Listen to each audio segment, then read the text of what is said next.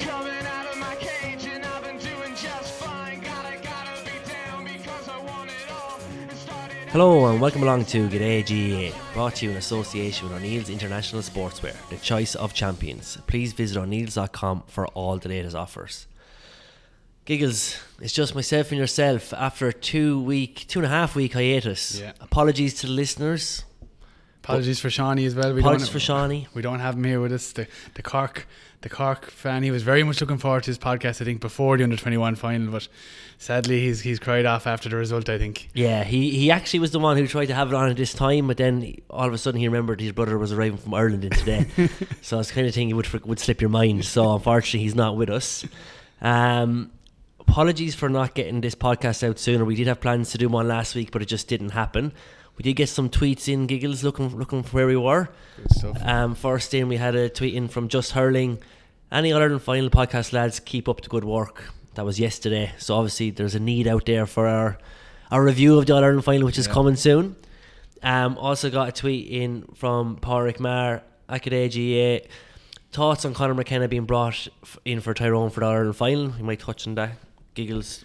With the All-Ireland final review. Yeah, which is tomorrow. Also had a tweet in from Derek O'Donnell. This is actually the night of the All-Ireland final, saying, hope the sausage rolls and sandwiches are living up to expectations as you set up for the match. Enjoy. And then we had a tweet off from probably an hour or two later. Woohoo, heart attack territory for Limerick, but finally we've seen Limerick win All-Ireland. So I can imagine what those Limerick fans went through, and we'll touch on that today as well. So coming up on today's show, we're going to look back at the All-Ireland final, which is almost 2 weeks. Was it 2 weeks now, Eagles? 2 weeks ago now, yeah. 2 weeks ago this Sunday. We're also going to have a look back at the Sunday game, team of the year, and we'll give our thoughts on that. Finally, we look at the Cork and Tip All-Ireland final that we had last weekend, another cracking game of hurling, and we'll finish up with a quick preview of the Ireland football final, which is on tomorrow night. So coming up first, we'll look back at the great game that was Limerick and Galway. Like the legend of the Phoenix, all ends with beginnings. What keeps the planet spinning? The force from the beginning. We're now gone in past the injury time. Kelly has to go for distance. The referee doesn't blow his whistle. Ball comes out towards Donald Donovan. Clare have the ball. Patrick O'Connor sends it into the centre. They have to hold possession. The referee gets out of the way. Hand passes on. Donald Donovan is the left corner back. He hits it. He hits it. Wow. It's over the bar. Oh, holy Moses. What a match. I have never experienced anything like it. Blow it up, ref. Blow it up. Brian Gavin, blow up the final whistle. Surely he's looking at his watch and he's blown the final whistle. It's a draw for the second year in a row. We've come too far to give up who we are. So let's raise the bar and our cups to the stars. She's up all night to the sun. I'm up all night to get some. She's up all night for good fun. I'm up all night to get lucky. We're up all night to the sun. We're up all night to get some. We're up all night for good fun. Seems like forever ago now, Giggles, that we were over my house that Sunday night watching our final. Myself, yourself, Shawnee, we had Pa, another teammate of ours, Finton, was over too. And I don't know about you, we'll get into the detail, but the game seemed like a bit of a haze.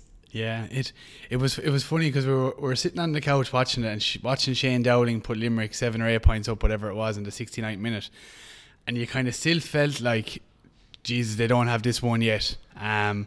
It was helter-skelter stuff then after that, obviously, but you'd have to say overall Limerick are deserving All-Ireland champions. They bossed the game for 69 minutes. They had 8 minutes of kind of nervy territory where maybe memories of 94 were coming back for a lot of Limerick people, but fortunately for the Limerick team, they got over the line, and I think everybody in the country is delighted for them, probably with the exception of the Galway people, and I'm sure the Galway people will be delighted for them in a couple of months' time as well. Yeah, definitely. And I think, like you said, definitely everyone was behind Limerick. They were, I suppose, the underdogs going in on the day. I did tip them, Giggles, if you do remember. I did tip them. You're the only man. I tipped him on the podcast. But yeah, it was funny, just back to those last 8 minutes. Like, I was like to Shawnee, I don't think they're safe here. No, it's fine. They're home. They're home. Like, I say, Shawnee, have you not watched all the hurling matches this year where teams have been up by 8-9 points and ended up with a draw? And I was certain when Galway got back to a point that it was going to be a draw. But anyway, I'm skipping ahead of myself. But just on the game in general, Giggles, it was interesting the reaction afterwards. A lot of people say, "Oh, it wasn't a great All Ireland. It was a bit patchy, a lot of wides." I thought it was a phenomenal game of hurling. The speed, the intensity, the hitting in it. And like, we had wides, and I think it was a point that Shawnee made in an earlier podcast, was every one of those wides was a shot under pressure. You know, and Tommy Walsh was on off the ball the week after as well, said the same point. He said, I'd much rather watch a game of hurling like that than a game that's a score fest. You know what I mean? I thought I loved it from start to finish. Now, obviously, some of the wides are hard to watch at times, but like the swarm tactics that Limerick had up around the Galway lads, and not in a negative way, just sheer hunger. I think in the very first minute, there was Park Mannion was getting a short sideline cut, and Graham Mulcahy must have rang about 35 yards from the cornerback out, hooked him, won a free, and Limerick got the free in, and it was the one Gillan had a tough free to open the score, and then he put it over the bar. And I think that set the tone for the entire game. That Graham Mulcahy work rate, the whole entire Limerick forward line work rate, in and around the middle eight, and they just dominated there. And Galway, who I think we had said against Clare were like that boxing champion on the ropes, just couldn't get over the line again, and they couldn't get going. It proved that they weren't a team that were getting lucky against Kilkenny in the Leinster final at the replay and against Clare, but it was just a team that they were actually tired. And they were, as it comes to pass, they had a lot of injuries. David Burke came out in the papers later saying that there was lads icing injuries at 3 in the morning. 3 in the morning, yeah. And you could tell, like Jamba Hanbury, Dahi Burke, there was lad in the forwards there as well. They were all carrying a few injuries. But again, going back to the last podcast, I think the hunger just wasn't there, and the hunger to win a second All-Ireland in a row, especially from a county like Galway who were starved for so long. You talked about the last day, they were opening shops, they were doing this, that and the other, and it just caught up with them. It probably could have caught up with them 2 weeks earlier, and maybe Clare might have got over the line, but it definitely caught up with them in the All-Ireland final. And only for probably Joe going to town in the last 8 minutes, they would have been beaten by 8 or 9 or 10 points. Yeah, and that's not to take away from that effort that they came back with, which was phenomenal finish. As you said, that last 10 minutes was an amazing, not actually good for us to watch. I remember looking over at you on the couch. You were actually, it was like you were a Limerick supporter watching it. Like you had worry on your face, like, oh no, I can't believe this is happening. I think we all had a certain sense of that. Well, I've seen it enough times with Waterford over the years where you think you're nailed on and you're 5 points up and you end up losing by 2 points, and I could feel the same thing happening for Limerick. But fortunately that free that Joe won was about 10 yards just too far back, because I'd say if it was 10 yards on, he would have put it over the bar. Maybe 10 minutes earlier. Like, like you're into your 88th minute in an Ireland final off the back of 8 or 9 games. He's tired. You're tired. You know what I mean? And I don't know who it was on. I think it was on Off the Ball as well during the week after Ireland. I think it was Dahi Regan was saying the way he took that free is not a way he would take that free. That he took the step back and then stepped into it like a penalty. Like a penalty, because he had to. He was so tired he didn't have the energy levels to take his normal stance and trust himself to get it over. But look, Limerick, I think the celebrations of what I found very interesting was John Kiley after the game, just immediately after, they couldn't believe it that they'd won. You know what I mean? There was just a sense of like, it's actually happening. Like he actually had his hands on his head for a few minutes after walking around the pitch, because I think it was just disbelief, especially the way it had ended, that we've actually got over the line here. I think for someone like John Kiley, he probably had it at 69 minutes when Dowling put the ball in the back of the net, probably thought to himself, we're in the promised land, but probably had to endure that 9 minutes that must have felt like 9 days when Galway got the momentum and started going on the offensive. He must have been thinking in the back of his head, this is going to a replay or we're going to lose this one, just because it's innate in kind of counties like maybe Limerick and Waterford and Clare that haven't won as much. Sometimes the big teams just get the better of you, and I think it was probably the 9 minutes had probably put that worry on his face, whereas if the game was blown up at 70 minutes he might have been a little bit more relaxed. Yeah, like to go, I've never seen 8 minutes of injury time in an Ireland final, and there was warranted because a lot of things did happen, there was no issues there. But back to, I think, a key moment in that injury time was when Graham Mulcahy got the ball. I think were they 2 point, no, they're 1 point up. 2 at that points stage. up, you're right. 2 points up, and he went to hit that crossfield ball to Keane Lynch, and he mishit it 5 yards out in front of Keane Lynch, and Galway got the score. I thought it was curtains there. It was that kind of a ball, but then he goes up and scores that amazing point literally yeah. himself straight after us. Like, what a score that was. Yeah. On his left, as Jackie Turd always says. I think all his points this year have been on his left hand side, but that was an amazing turnaround. Like, you know, you think you'll be down your boots a bit after doing that, and then turn around and take on that score from an angle. Yeah, I think the pass was like a classic pass they would have been doing all year. That little 20-yard flick pass. It was off Graham Mulcahy's left hand side. He was given the pass well, and it was a terrible miss hit. Straight to Niall Burke, who threw it over the bar for a great score. Brought Galway back to 1. But then, a minute later, Graham is up back at number 13, turning onto his left hand side again and popping it over the bar. And Limerick had hit probably 10 wides within about a 20-minute spell and missed a sitter of a goal by, was it Flanagan? It was Flanagan, yeah. Yeah, Flanagan missed a sitter. And if any of them had gone over, they would have built that 8-point lead up into a 10-11-point lead, and it wouldn't have been an opportunity for Galway. But it just allowed Galway to somehow stay in the game, even though Dowling got them to 8 points.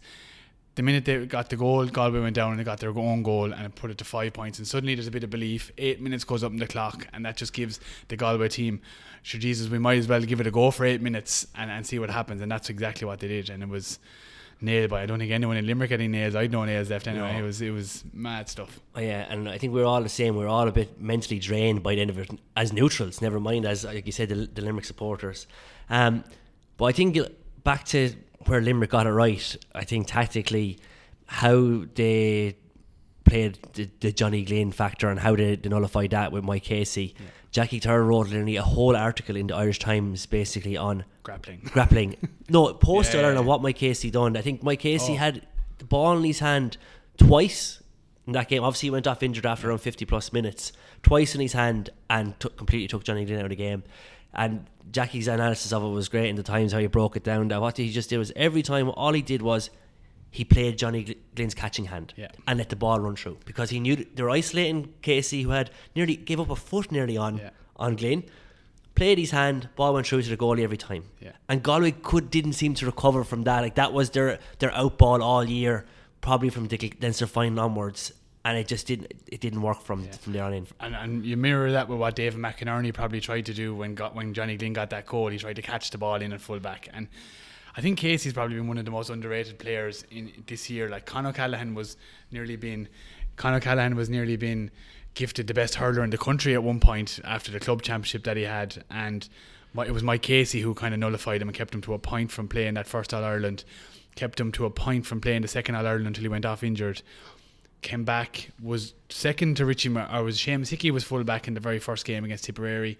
Seamus got a bit of a roast, and Mike Casey was in, and he was full back for Limerick all year, and he's had a fantastic campaign. He's been amazing. I wouldn't fancy marking Mike Casey out of all the backs. And what I loved about him was that he just completely sacrificed his own game for the sake of the team. You know what I mean? Like, a full back, or I don't even think a cornerback, they don't actually need to be seen. They don't need to be actually on the ball, and he wasn't. No. And like, to take Glynn out of it like that, I think was an amazing, like, unselfish performance. He had his job to do, and he stuck to the plan, and then he went off injured. And to see, we saw Richie McCarthy come in, and we were all a bit like, oh God, you know, Richie McCarthy played a storm when he came in. And actually there was one piece of play where Richie McCarthy got the ball around his own 30-yard line, went to solo right, came in around, caught the ball again and gave a 30-yard hand pass, whereas you'd associate Richie McCarthy maybe 4 years ago with the big drive out and hit the ball as high as you can down on top of the full forward line. He's after being moulded into this whole new way Limerick play, where they play the ball through the lines, give it to the best man, and they build a scoring position kind of tactically, as opposed to lumping the ball in that would have been kind of happened 3 or 4 years ago if Richie was bursting out. So the whole Limerick squad knew their job, whether they were 1 to 35. I'm sure if number 35 had to come in at the last minute before the game, he knew exactly what he had to do. They were just so well organised and well drilled. Yeah, and I think another defining moment of that game was seeing Flanagan put Garrow and McInerney on his arse, like, coming out with the ball in the first half. Yeah. Like, you know, Garrow, there's not too many lads that put him on his backside, coming out with the ball. The classic thing, he's coming out, he's going to give a little 15-20 yard pop pass, but he's going to set up a Galway attack, bang, leveled him. You know what I mean? And that really set the tone. And when you're a Galway team who's a bit tired, you're carrying a few injuries, those momentum shifts are massive, you know. And I don't think Galway ever really got going. And it was a point I was making, I think, Shawnee made this point. Now it's great he can't defend it here today, but that Galway didn't get with third gear. I just don't buy that for any of the games. Like, you've made that point at the start of this segment, that it's just weren't up to the pace this year. You know, and they were unbeaten in fairness to them up until the Ireland final. But they got through by the skin of their teeth, and that shows they were great champions and died with their boots on. But they never displayed the displays that they had the year before, where they were clinical, had that mental toughness and steel. They were that bit fragile this year. Take the points about the attrition and the structure this championship has had on their bodies, but Limerick played nearly as many games. Oh, they did, yeah, exactly. And like, I think if you pick out any player, and it's probably harsh on the fella because he's a great hurler, but Cathal Mannion kind of typified Galway in the last 3 games, whereby anytime the game was open up and loose, he'd be hitting points over his shoulder from the sideline, 2 and 3, 4 points in the first couple of minutes. But then when teams like Clare and Kilkenny and Limerick in this case got stuck into it, Cathal Mannion just wasn't around to kind of pull his team into it, and he was taken off in the All-Ireland final. I had him nailed down for an All-Star after the Leinster final at that point. And he just didn't want to know about the fight, and I think that you can't blame a guy for that. It's not he's gone out purposely not to go in the fight, but he has his All-Ireland medal in the back pocket. There's been celebrations in Galway. They've had a long year, and I think we talked about in the last podcast, would Galway opt out when it got tough? I think they opted out a little bit earlier because it wasn't actually that tight at the end, and then they made their burst at the very, very end when it was just a little bit too late. Mm-hmm. And I suppose there's a point that I made, like, it's in back-to-back All-Irelands is so difficult in the modern era. We've had, since 1988, I think Kilkenny and Cork are the only teams who've done it. Yeah. You know what I mean? And Cork has done it once, and Kilkenny have done it 3 or 4 times. Yeah. But it just goes to show it's so hard with teams who we thought were nailed on to do it. Yeah. Have tripped themselves up. Tip in 16, Galway in 17. Yeah. Limerick will be put in as favourites now, or second favourites for next year's championship, and there'll be another team come along. Whether it'll be Kilkenny on a rejuvenated, whether it'll be Tip or Waterford back in the mix, whether Davy can get something out of Wexford, whether Galway regroup to next. You're nearly looking forward to next year's championship way more already, because you know what's going to happen. Yeah, especially I think it's safe to say, and I think Shane Dowling was interviewed, and the point he made that it's so sweet them winning this Ireland when it's probably the hardest Ireland that anyone has ever won. Yeah. And like, I, as a Kilkenny man, I'm happy to say that as well. You know, like, that to have played that new structure, come through, they had to come through quarter-final, semi-final, final, and to beat the current All-Ireland champions, to seal it off, and bet Kilkenny along the way as well, bet Tip along the way, you know what I mean, bet Cork, you know what I mean. Yeah.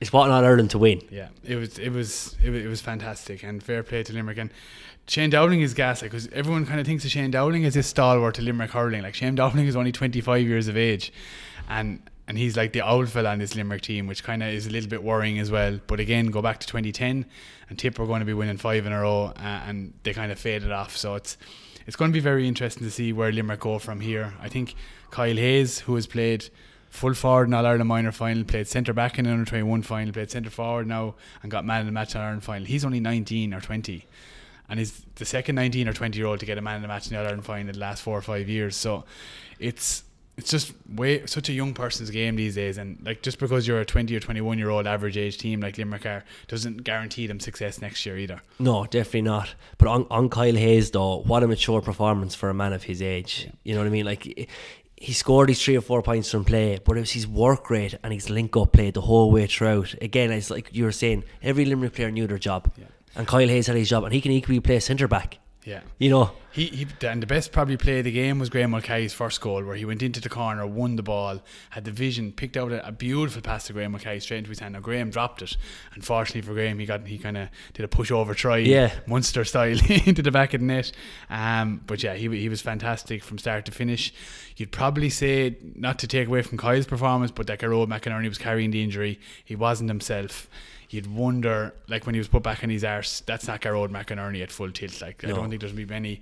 Even Flanagan will probably admit to himself he wouldn't fancy coming up into that situation if it was a fully fit Gearóid McInerney. But would Joe Cooney have been better off at centre back and not have that change of personnel and carrying an injured player? We won't know. We'll never know. But Gearóid McInerney just wasn't himself compared to 12 months ago when he just took Austin Gleeson totally out of the game. So, but Kyle Hayes, magic, 4 points, 3 probably when they really needed it just after half time, and it was just an amazing performance. Yeah, amazing performance, and it was great to see him collect that man of the match award, and little can be done to argue with that one. And he was in the pool the next day for a recovery session after an All-Ireland. So Like Yeah. that's on her. I think that's where it's gone with this new generation of these 19, 20, 21-year-old players coming through.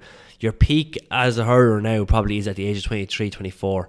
We're probably not going to see guys play into their 30s like we have seen up until the last year or two. No. You know, and it's the same with the AFL here at the moment, that you peak at 23, 24 here, which is, you know, it's nearly sad in one way. Like, you saw careers of lads like Shefflin playing well into his 30s.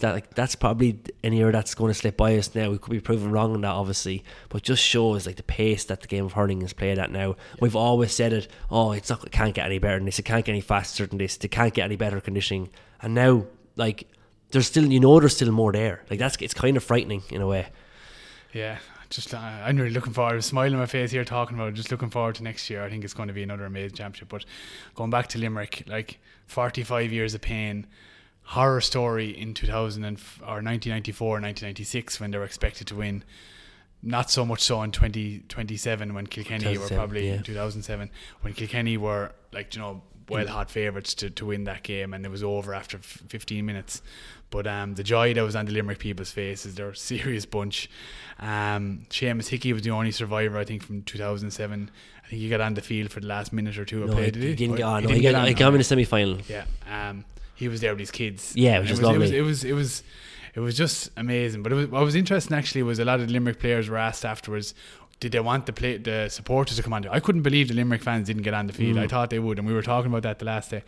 But a lot of Limerick players said they just really enjoyed actually being able to be on the field themselves and looking up, and that's a fair point too. Yeah, I think what actually would be nice, and I think it's something Croke Park could look into, is let the players have their moment after the match. Let them have their 5-10 minutes going around each other, and then when the presentation is about to start and the players have gone up to the steps, just open the gates and leave people on in an orderly fashion. Yeah. Like, because that rules out the risks of the OHS where people are trying to like sprint on, get past security guards. Yeah. If the gates open, people can just wander on. And then you've got people in front of you for the speech. I think that would be a nice thing. But I think the days of the pitch in Croke Park is gone, which is unfortunate.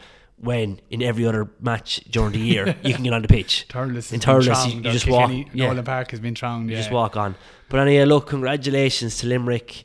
A brilliant year, a brilliant hurling championship. Definitely best hurling championship in my living memory. Anyway, I think you'd agree, Giggles. Oh, without a doubt. And we are really looking forward to next year. It's kind of sad in a way that it's kind of come to an end because we had so many games this year, week after week after week, and all those replays. It was just a phenomenal championship. We've nothing now. We've not now. We've not now. No, we've not now. All right. Well, so coming up next, we're going to have a look back at the team of the year, and we'll compare our thoughts to what the Sunday game panel came up with. In one single moment, your whole life can turn round. I stand there for a minute, staring straight into the ground.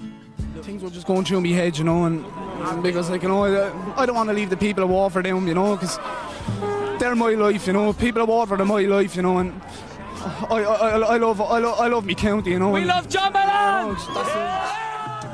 Dry your eyes, mate. I know it's hard to take, but her mind has been made up.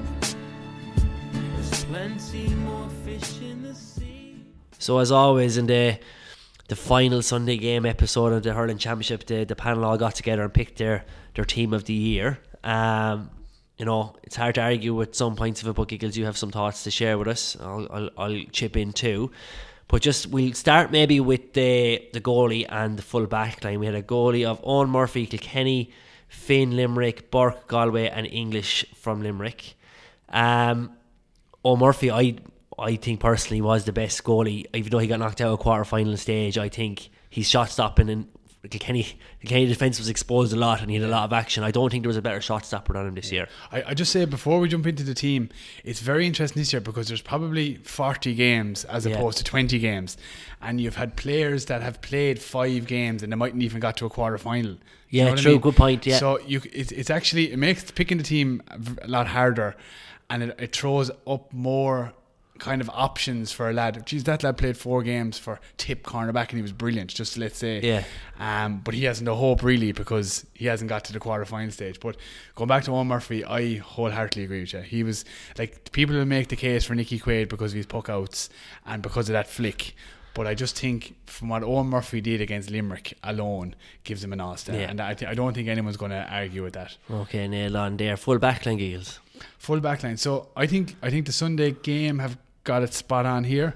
I will argue that I think Adrian Toohey was probably nailed on until he had a very bad All-Ireland final, and Richie English had a very good All-Ireland final. So that's probably where they're coming at there. My only thing, and I don't know would I change the team or not, but I'm going to throw it in, would you put Mike Casey in the corner? Yeah.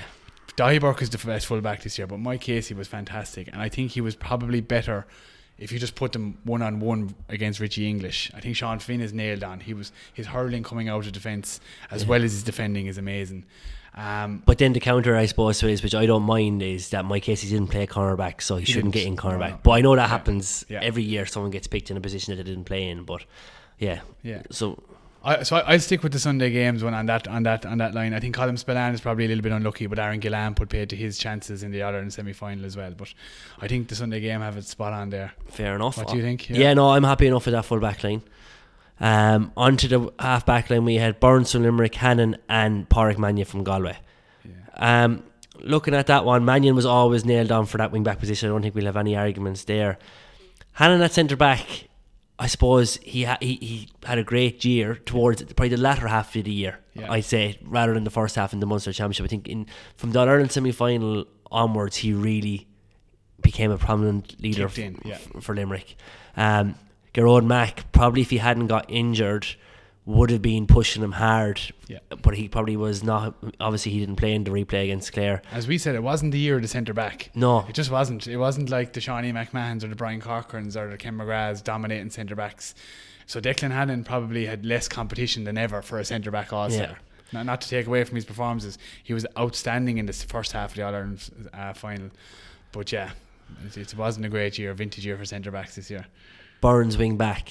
Yeah, I think this line just picks itself. Yeah. Don't like an honourable mention in there to Shane Amori, who had a very good year for Clare from an attacking perspective. Outside that, I'm not sure you're finding anyone else really there. No, I think yeah. So they're done well so far, Giggles. We haven't countered too much of it. Onto midfield, we had Darragh Fitzgibbon and Keane Lynch. Look, Darragh Fitzgibbon, I think if Cork had got to an Ireland final, was in line for running for Hurler of the Year. He had a phenomenal year for Cork. I think you can't really argue with that. And again, Keane Lynch has just been a revelation. And I ordinarily describe him as kind of like a little Paul Scholes. Has the red hair as well. But the way he's playing, and maybe similar a little bit different, maybe the way Chad Fitzpatrick is playing that midfield role. He's a real playmaker.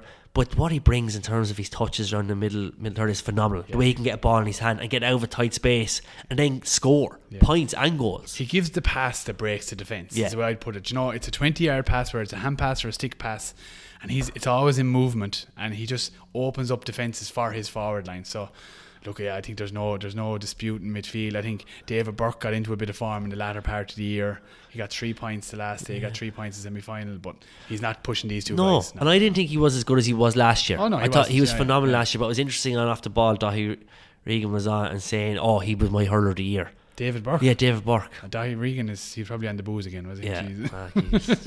But yeah, I was like, no, definitely not. He's not, no. Those two boys, I don't think there'll be any man in the country argue with them two as the best midfielders in the country this year. Agreed. Onto the half forward line, we had Duggan from Clare, Canning Galway, and Tom Morrissey from Limerick. If we look at Tom Morrissey, I think he's been phenomenal all year. I think he's played a kind of similar role to Owen Larkin in years gone by, where he drops back into the half back line midfield, does the world of work, but also has scored very, very important points at very important moments for Limerick. I think that defining moment, that score he got against Kilkenny in that quarter final where he picked the solo up the field, it was just like that. Plus, he took over the freeze today against Cork when Gillan got sent off. He's just a confident scorer, and he doesn't appear to have any major pace or any outstep, but he's just so good, and he dispossessed your man for the goal. Went in, took in, or I don't know, he probably didn't get to, he probably got the pass, but he came inside, showed real composure when he took the shot and then buried it in the back of the net. He's had a great year. I'd say the one lad on the half forward line who's probably very unlucky to lose out is probably TJ Reid. Yeah, look, I think TJ really clicked in from maybe the Wexford game. The Wexford game on. I think he was very quiet in the Dublin game, and he was also quiet in the first Galway game in the Leinster Championship, and I was a bit worried about when you had said that if TJ wasn't firing, Kilkenny were going to be under pressure. But then he did stand up. But I think because Kilkenny went out at the quarter-final stage, he might be, probably would have pushed Duggan. I think Morrissey and Canning are nailed on for those two, and Duggan might be the one he might have got in for. But If he was to get, I don't think he should have got in. No, I don't think he'll get in. I think that'll be the half forward line, but I think he's probably been the number 4. And if they took league form on note picking the All-Stars, which they definitely won't this year because there's just been 2 matches, too many matches in the championship. TJ won the league for Kilkenny. Yeah. Like, there's absolutely no question about that. So he's unlucky. Obviously, those 3 guys had fantastic campaigns. Cathal Mannion was probably in the running up until maybe the All-Ireland semi-final. You could argue that Joseph Cooney would have been in the running until he went back in the backs. He had a very good All-Ireland final as well. But I think the 3 guys over the course of 8 or 9 games that they've played, there will be no argument with that as well. The Sunday game have done well so far. Well, so far. Might even get some of them on the podcast. We're happy with their. Michael Lester might come on. Michael Lester might come on as a farewell. Yeah. If Shawnee doesn't get back on the show again, like, come on, Shawnee. Right, on to the full forward line. Graham Mulcahy, John Conlon and Seamus Harnedy. Mulcahy and Conlon, in my mind, nailed on. Conlon was nailed on for a long time. He probably the 2 games against Galway, he's up against the best fullback in the country. He still gave him a good game, but he wasn't as effective as the other games. But every other game, he was like a man mountain up there. Yeah. And we say Graham Mulcahy was a 316 he scored from play in the championship, nailed on. Harnedy was excellent, brilliant leader, but I think that's the one where there's probably you might have a few alternatives there. Well, I think the full forward line this year is the hardest line to pick, and usually the full forward line is generally nailed on because you have 2 or 3 big scorers from the All-Ireland winning champions. But you can imagine if you put a full forward line of Gillan, Shane O'Donnell and Patrick Horgan in there instead of the 3 boys. Now, I don't think they'll be the right, but you wouldn't be weakening the team too much on this year's performance. So there's definitely more talking points in here. I think pre-All-Ireland Graham Mulcahy wasn't getting into the team for some reason. Maybe just because he was coming under the radar and Gillan was getting the plaudits because he was a younger guy. Conlon is nailed on at full forward, absolutely, no doubt about it. Your argument around Richie or Casey not being able to play in cornerback because he played fullback all year. Did Seamus Harnedy play much of the year corner forward? I don't think so. He did play in the inside line a bit though, but it was never at corner forward. So for me, 13 Graham Mulcahy nailed on, John Conlon 14 nailed on, 15 is the one that's up for grabs. And for me, it's probably down to Seamus Harnedy, Patrick Horgan, and an outside bet. I wouldn't give it to him now, but after his semi-final performance, Shane O'Donnell. I think if you're being true to positions, Patrick Horgan should be the man that's gone in there and get it. I think if you look at his performances for Cork throughout the year, he's brought them back in an awful lot of games as well, where he scored 15 and 16 and 17 points a game. And I know he's the free taker, but 5 or 6 of them might come from play. Did he have a better year than Seamus Harnedy? Probably not. So the team have made room for Seamus Harnedy here. When Cork needed leaders, every single time Seamus Harnedy stood up, caught a ball, scored a goal, scored a point, and that's why he's in there. And he was Cork's best forward this year. He was better than Patrick Horgan. But if you're playing every player in their position, that's the one where you'd have the little argument around number 15 there, I think, for me. Yeah, in fairness, like of the 15 that's been picked, that's the only one that's been picked out of position. Yeah, it is. Which is fair going. Yeah. You know what I mean? Like normally you see a few moved around. So look, we let Harnedy in there. I think we leave Harnedy in there as being the best Cork forward. Yeah, that's a fair point. It'll be interesting now. Often there's a good few differences between the All-Star team and the Sunday game team. I reckon that'll be fairly close to the All-Stars. See, I think I'll sit corrected here now, and I'm willing to take all feedback, but I think picking the All-Stars is something to do with the media have 50% of the rights of voting, and then the players have 50% of the rights of voting, so everyone gets a vote. So it will be interesting because you'll have so many different perspectives going in on do that. the players get voted? Players get Player of the Year. I don't think they have impact on the All-Stars. They may not have now. Find out that. We're looking Stratford. If anyone has feedback, give us a. And then the Hurler of the Year piece is all on the players, I think, isn't it? He's all on the players. Yeah. That's going to be an interesting one. Yeah. Who's your favourite for that now, without looking at the odds now? Yeah, no, I'm not looking at the odds. I think for me, Joe Canning is Hurler of the Year. Yeah. Without doubt. I think he just, in every single game, he stood up and was counted, whether it was for 20 minutes, 30 minutes, 40 minutes, or 70 minutes. He's been fantastic for Galway, and he was the one bringing the fight against Kilkenny, against Clare, and against Limerick when the rest of the Galway team were down and out. Pádraig Mannion, he's been the one talked up for it, and I think everyone went for him in the Sunday game, but that's generally the way they always go for one player. I would. You don't think he'd be someone from Limerick? No, because as you said it last week, every single Limerick player is a 7 or 8 out of 10 every game, whereas Joe and Mannion have been 9s in the majority of their games. It'll be Mannion or Galway, but then if the 3 of them only get nominated, what happens in the past is splits the vote. Sometimes it splits the vote. Yeah. It'll be interesting to see now. Seamus Callan probably fell foul of that. To be argued now. I always thought Austin Gleeson was the hurler of the year that year. You'd argue then that did Jamie Barron fall foul of it last year and Joe got it. Yeah. When it should have been maybe Jamie Barron, but maybe that's me being a bit biased. You're But not this, biased, Keith. This year, I think Joe Canning has to be hurler of the year, and I think he'll be the first. If he does get it, he'll be the first player Do in back to history back. to do back-to-back That'd be- hurlers of the year. That'd be a great achievement. Yeah. But we always look forward to the Who's your hurler hurler of the year, by the way? Liam? Look, I find it hard to disagree with Joe Canning as well. Like, I think he in the first half in the Ireland final, I wouldn't say he went missing, but he wasn't on. You know what I mean? And Hannon was really on top of him, and I was a bit disappointed with Canning. But when the fight back was on, he was the one who really stood up for Galway. And that goal that he scored, we haven't seen since they changed the rule around. You can't bring the ball over the line when you're hitting a free. To score a 21 with 5 lads on the line and to put it in the top corner of the stanchion in an Ireland final when your team needs to score a goal. That was one of the greatest. Savage goal, yeah. Like, you look back at Shefflin's one that he got the time against Tip in 2009. Like, He was on the 14. He on the 14, and Cummins got a hurl to it, and went in. Like, don't get me wrong, it's still brilliant goal, but like to score what Canning did, there's not too many lads. I don't think anyone else could have done that. Only him. No, I don't think the camera picked up the ball. No, I didn't. It's You so have to fast, watch it in slow mo from directly behind. Yeah. So for me, I think he's a worthy recipient of if he was to get it. So look, we'll be interested in the All-Stars this year. I think, unfortunately, this year is the year that the hurlers gets announced in the paper the morning of and the footballers gets announced on the night. So that's always disappointing when it's that way. But anyway, let the football get something this year. Hasn't been a vintage year. So, okay, look, we'll leave that team there, the Sunday game team of the year. We just vetoed it in. We're happy enough with it. Yeah, I think we're happy enough. We're happy enough with it. And we'll quickly look. We're under pressure here. Me and Giggles have to go training in 15 minutes. We've got training over the road. So we'll quickly look at the Tip and Cork under 21 final last weekend. Yo, hey, yo, dirty. So what's that supposed to be about, baby? Get free up your vibe and stop acting crazy. Reminisce on all the good times daily. Why you trying to pose like I be acting shady? The ball hands out the far side to Henry Shefflin. Henry has a look. Henry puts it over the ball. There's the insurance fight. Mrs. McGuinness. Kick that one out. Kick the bones out of that one, Mrs. McGuinness. Cusack is not still in now. What's that supposed to be about, baby? Get free up your vibe and stop acting crazy.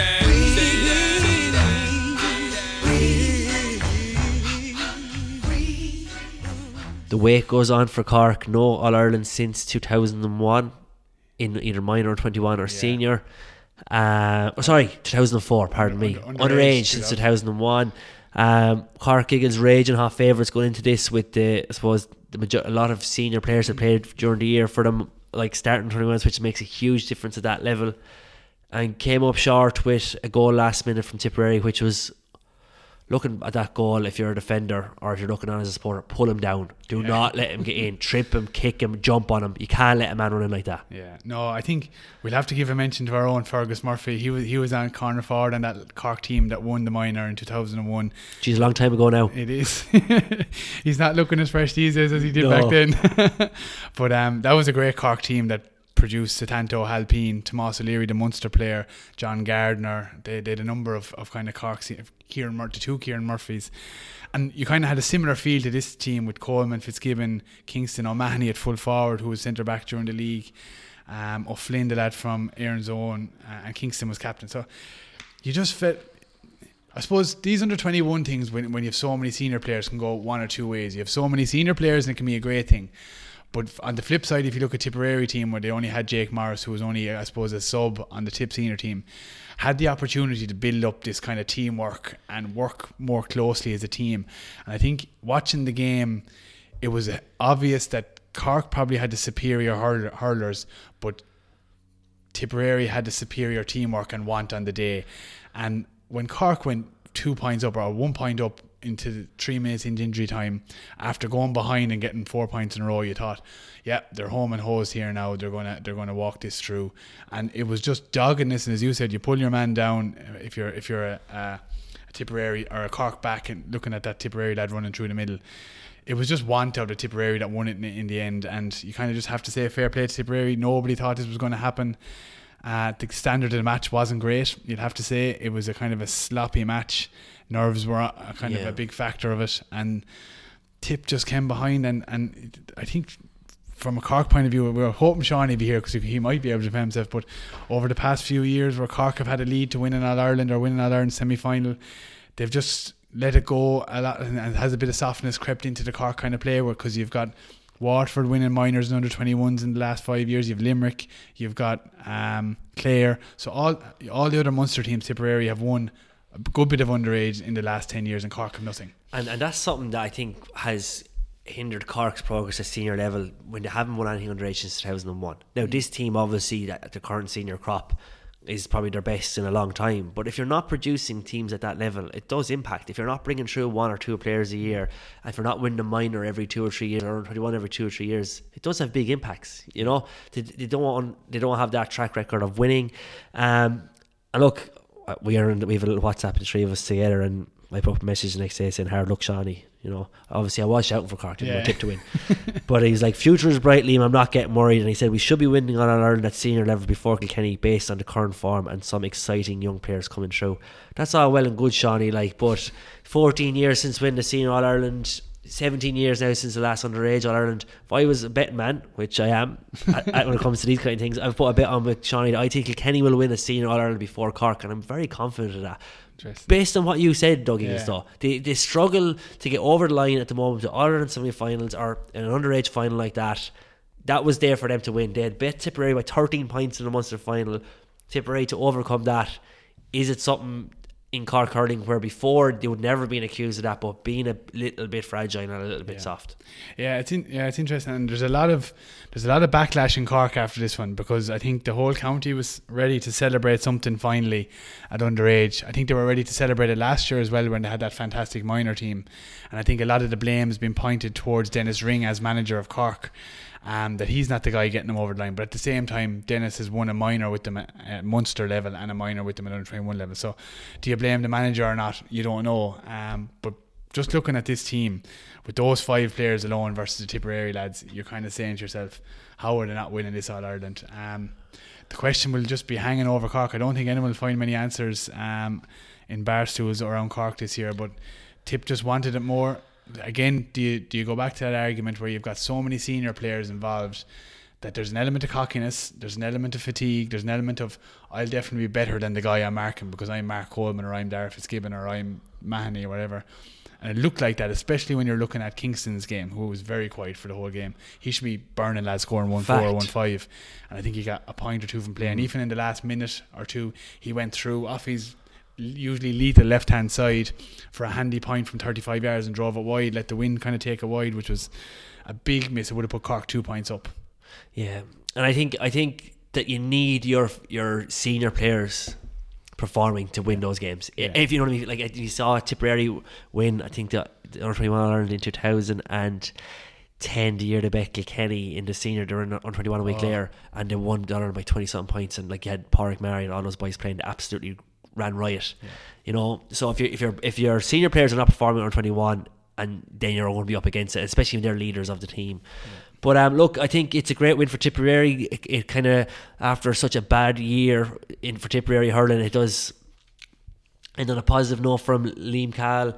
As you said here, Giggles is making waves in Tipperary management, and he might be in line potentially for the senior gig. I think this has to put him in line for now. I think he's probably a player who made his debut at 19 years of age back in 1996 or something like that, against Waterford, Blown Welch Park, actually the same day Ken McGrath made his debut, and he wouldn't have been a player many people would have put into management. You know, he was kind of this full forward line, went off on and off the panel for a few years and never maybe hit the heights of his potential, but he had the Tip minors for 2 or 3 years and won All-Ireland with them especially, and it was very difficult because at the same time Tipperary were contesting minor football All-Irelands, and he had a lot of dual players, and he's brought this team from nowhere now, or actually he's brought them from a 13 point hammering in the Munster final to win the All-Ireland. I think he's got Liam Sheedy's brother involved with them as well as a selector, so it's I think Liam Cahill now will be one of the favourites to take the Tip job. Whether he gets it or not, we'll have to wait and see. Yeah, and it's very unlikely that it will go to an outside person in Tip, so I say he's probably in prime position. So we might leave that there on 21. It's a pity we didn't have Shawnee, because he did send a message through just before we start recording saying, sorry lads, pity I can't make it because I had some inside story on the Cork under 21 team last weekend. Interesting stuff. That's all he said though, he didn't give us the inside, so probably some excuse there as to why they lost, but sure, anyway, we'll get up the next day when he's back on with us. So coming up next, we're actually going to wrap up because we've got training in 20 minutes, and we'll quickly look at the Ireland football final. I talk to God as much as I talk to Satan, cause I want to hear both sides. Does that make me cynical? There are no miracles, and this is no miraculous life. I savor hate as much as I crave love, because I'm just a twisted guy. Is this the pinnacle? Is this the pinnacle? The pinnacle of being alive? Now I see the light. We're going well, lads. But, lads, bring the bit of fucking devilment into your play the next day now, on the Tigerish play. The discipline, the tightness, the rough and tumble stuff out around the middle of the field, the fucking breaking ball. A grain of rice is going to tip the scale. Just remember that, lads. A grain of rice will tip the scale. But you'll have to get steely tough upstairs, and you must be willing to fucking break your guts. You were fucked over the line twice. Fucked over the line like you'd catch a fucking loaf of bread and fucked you over the line with his shoulder. And what that does is, it lifts the opposition. We don't want to see no Westmeath man fucked about. Is that clear now, Alan? No more. You'll have to be closer. Closer to fuck. We'll have to fucking crash into these fellas and test out their fucking pulse. Because I'm telling you, lads, these fellas will play good football if they're alone. Give me one fucking guarantee, each and every one of you, that you're going to be tighter, that you're going to be more disciplined, that you're going to be more tigerish, and that you're going to take the fucking game to these fellas. That these fellas will get such a fucking shell shock next Saturday evening that we'll put them back in their fucking asses for fucking 10 years. This ain't a miracle. This ain't a miracle. This ain't a miracle.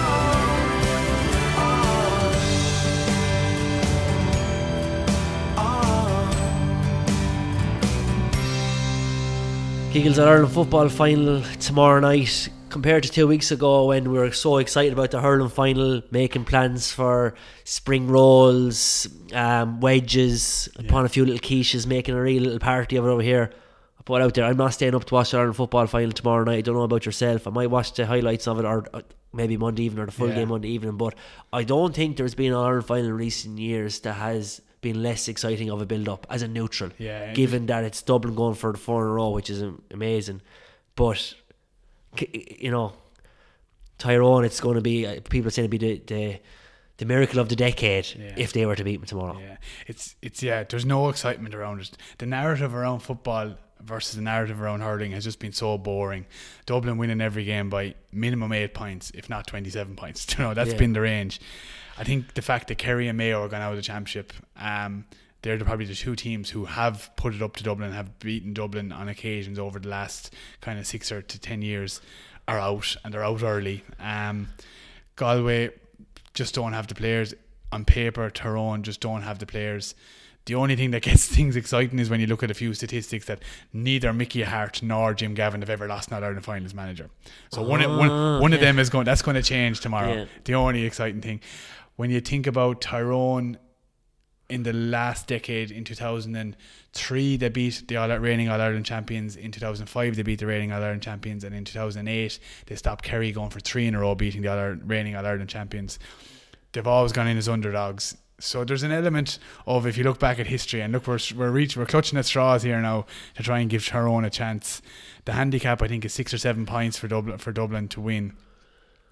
Just looking at the Dublin machine, if the first 15 aren't performing, they've Kevin McManaman, Paul Flynn, Bernard Brogan, Cormac Costello. Brogan back after a cruise ship within 6 months, which is phenomenal. They've ridiculous players to bring in off the bench. I can't see anything bar a routine win for Dublin, unfortunately. I'm hoping, I'm sure, like, Tyrone will have to do something different to mix it up, because they're not going to go down to Croke Park just to give Dublin the All-Ireland. They will do something. There's a part of me thinks that this could be a cracking match, just because we haven't had one in so long. On the law of averages, we have to have a good match, and Dublin have to come down in their performance a little bit. They didn't play well against Donegal in the first Super 8s game. If they were to play like that against a Tyrone team, Tyrone would have a chance. But we were just saying we can't see anything but an 8-point win for Dublin. Are you going to stay up and watch it? I don't know. I'll see. I enjoy staying up even for the hype around the All-Ireland final and stuff like that. We'll watch the minor game, but we'll see how tired I am. I won't be dragging my eyes open and making sure I stay up for it. If not, I'll just watch the first thing the next morning. Yeah. It'll be an interesting one. I think as a hurling person coming in this year, it was all about the Super 8s, and at the last kind of minute we got this new format for the hurling. Didn't know how it was going to play out. And I think, the hurling has completely overshadowed the football. The Super 8s was a bit of a wet blanket. Never really got the hyper excitement. It was probably meant to be what the hurling was meant to be. Yeah. You know what I mean? It just didn't ignite because we have Dublin. And I take Dublin away, it's a very competitive championship. But Dublin are so far ahead. I think that's what's been... Yeah, but the flip side is even... Like, the round robin in any competition is always done at the start. Do you know, Champions League... Look up the minor championships over the last 4 or 5 years, they've done the round robin start. The hurling round robin is at the start, and that creates very good games, but it's not knockout. Bringing the round robin in at the quarter final stage, where your first game isn't knockout but it's really important, just doesn't go with the flow. And I think that's what happened with the Super 8s this year. The first game was not knockout, so it didn't get well supported. The middle game then, actually we had a bit of hype because teams had to win or lose. And only for David Clifford scoring that goal against Monaghan in the last minute, every game nearly in the last weekend would have been a dead rubber, bar Tyrone and Donegal. So it's just doesn't work at the stage where they have it in. They kind of have to just bite the bullet and make the provincial championships round robin. Like, hurling is a little bit luckier because they've got 5 in Leinster and 5 in Munster, whereas they've got 12 in Leinster and 9 in Ulster and 5 in Munster, whatever it is. They should really have the round robin at the start, and then they can get the excitement, because all the best games this year have come through the qualifiers. Like Kildare Mayo has probably been one of the most exciting games we've had this year. Tyrone Donegal, you could argue, in Super 8s, but most games have been pretty poor standard. Or as well, Giggles, do we need to just look at what we have in hurling is, like, there's 12 teams in the top tier in hurling. Yeah. Like, you can't, the argument for having 32 teams in the top tier of football, sorry, like, it's redundant at this stage. Like, and you'll say, look, people like so Wicklow or whatever, they want to be in contested for the Sam Maguire. Limerick or Wicklow are not going to win the Sam Maguire, but if they are in a Division 2 or Division 3 equivalent, they're a chance of winning a trophy. Something like, what's the point? Like, the hurling has been a great success in that, the way they've gone for the tiers now. You know what I mean? Like, you're playing against teams that you can beat, you're competitive, and you have the opportunity to go up. You know what I mean? I can't see how they keep dragging the football one out. And there's two thoughts. One, Jim McGuinness had an amazing schedule of how to do it, like, where you can keep everyone in there, but once you get past the provincial stages, you break off into a 16A knockout straight away and a B next 16 knockout straight away. So you've got two, and they both finish up on the All-Ireland final, and your league form dictates as well where you finish in the top 16, and that would be really good. But if you go to the Premiership, right, you go to soccer and you ask somebody playing for Scunthorpe United, would you like to be playing in the Premiership? What are they going to say? Of course I'd like to be playing the Premiership. So this question of ask the players what they want and where they'd like to be playing, it's kind of redundant. Like, I agree. You can't say to a footballer in Waterford, would you like to be playing the Sam Maguire or Tom Murphy? Like, most of them will say, I'd like to be playing the Sam Maguire. Of course they would. The Scunthorpe United boys would love to be playing against Drogba every single week, but they don't have it because they're not at that level.